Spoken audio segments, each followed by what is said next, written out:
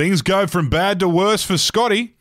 Dan's added up to here, and a high school hero revisits the glory days.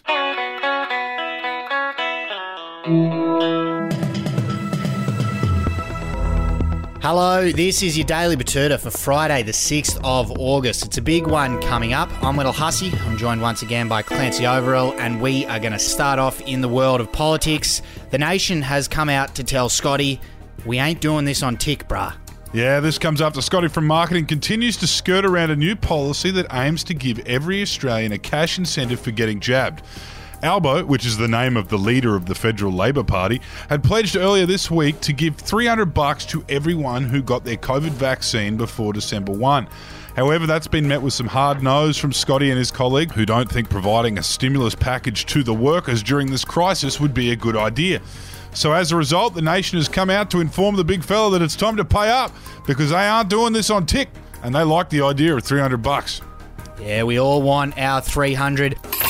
Now, we are doubling up. We've got another story on Scotty here. The headline on it reads, "Geez, this bloke has some fucking ordinary mates." Hillsong founder Brian Houston and good friend of Scott Morrison has been charged with allegedly concealing information about child sexual abuse following a 2-year investigation by the New South Wales Police. Apparently related to the actions of his father, pedophile Frank Houston. These charges follow recent revelation of Scott Morrison's friendship with prominent QAnon figure Tim Stewart, and poses an interesting question. How is his social circle going to deal with revelations that there might be some merit to these child sex cult theories that QAnon bang on about? Don't think there'll be any more White House trips for Brian Houston coming up. Down south in Victoria, and Dan Andrews has come out swinging. He said, "Can you please put a fucking ring of steel around your stupid fucking city? Please, for fuck's sake, how fucking hard is it?" As you can tell by that fiery quote from the Premier of Victoria, he has had enough. Coming out to send the state into another 7-day snap lockdown because of the Sydney sneeze returning to the city, Dan Andrews has unloaded on Melbourne's nemesis, that is the harbour city of Sydney. "It's got me fucked," he said yesterday. After outlining his usual regulations, he's asked the mid-northern counterparts to please put a fucking ring of steel around Sydney because it's fucking everything up for the rest of us. Now, we'll move on to some lighter news, and a former school shot put hero has been inspired by the games to go and buy himself a giant steel ball and get back into it. Yes, quite a relatable story, this one. The Olympics is a time for plenty of people to reminisce about the glory days, and that certainly has been the case for local man Ryan Phillips.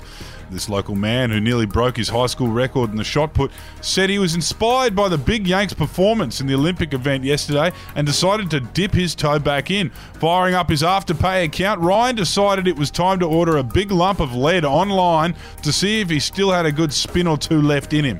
Yeah, chucked on a discus and a javelin as well, I believe. And our quote today is from SPC Chair Hussein Rifai.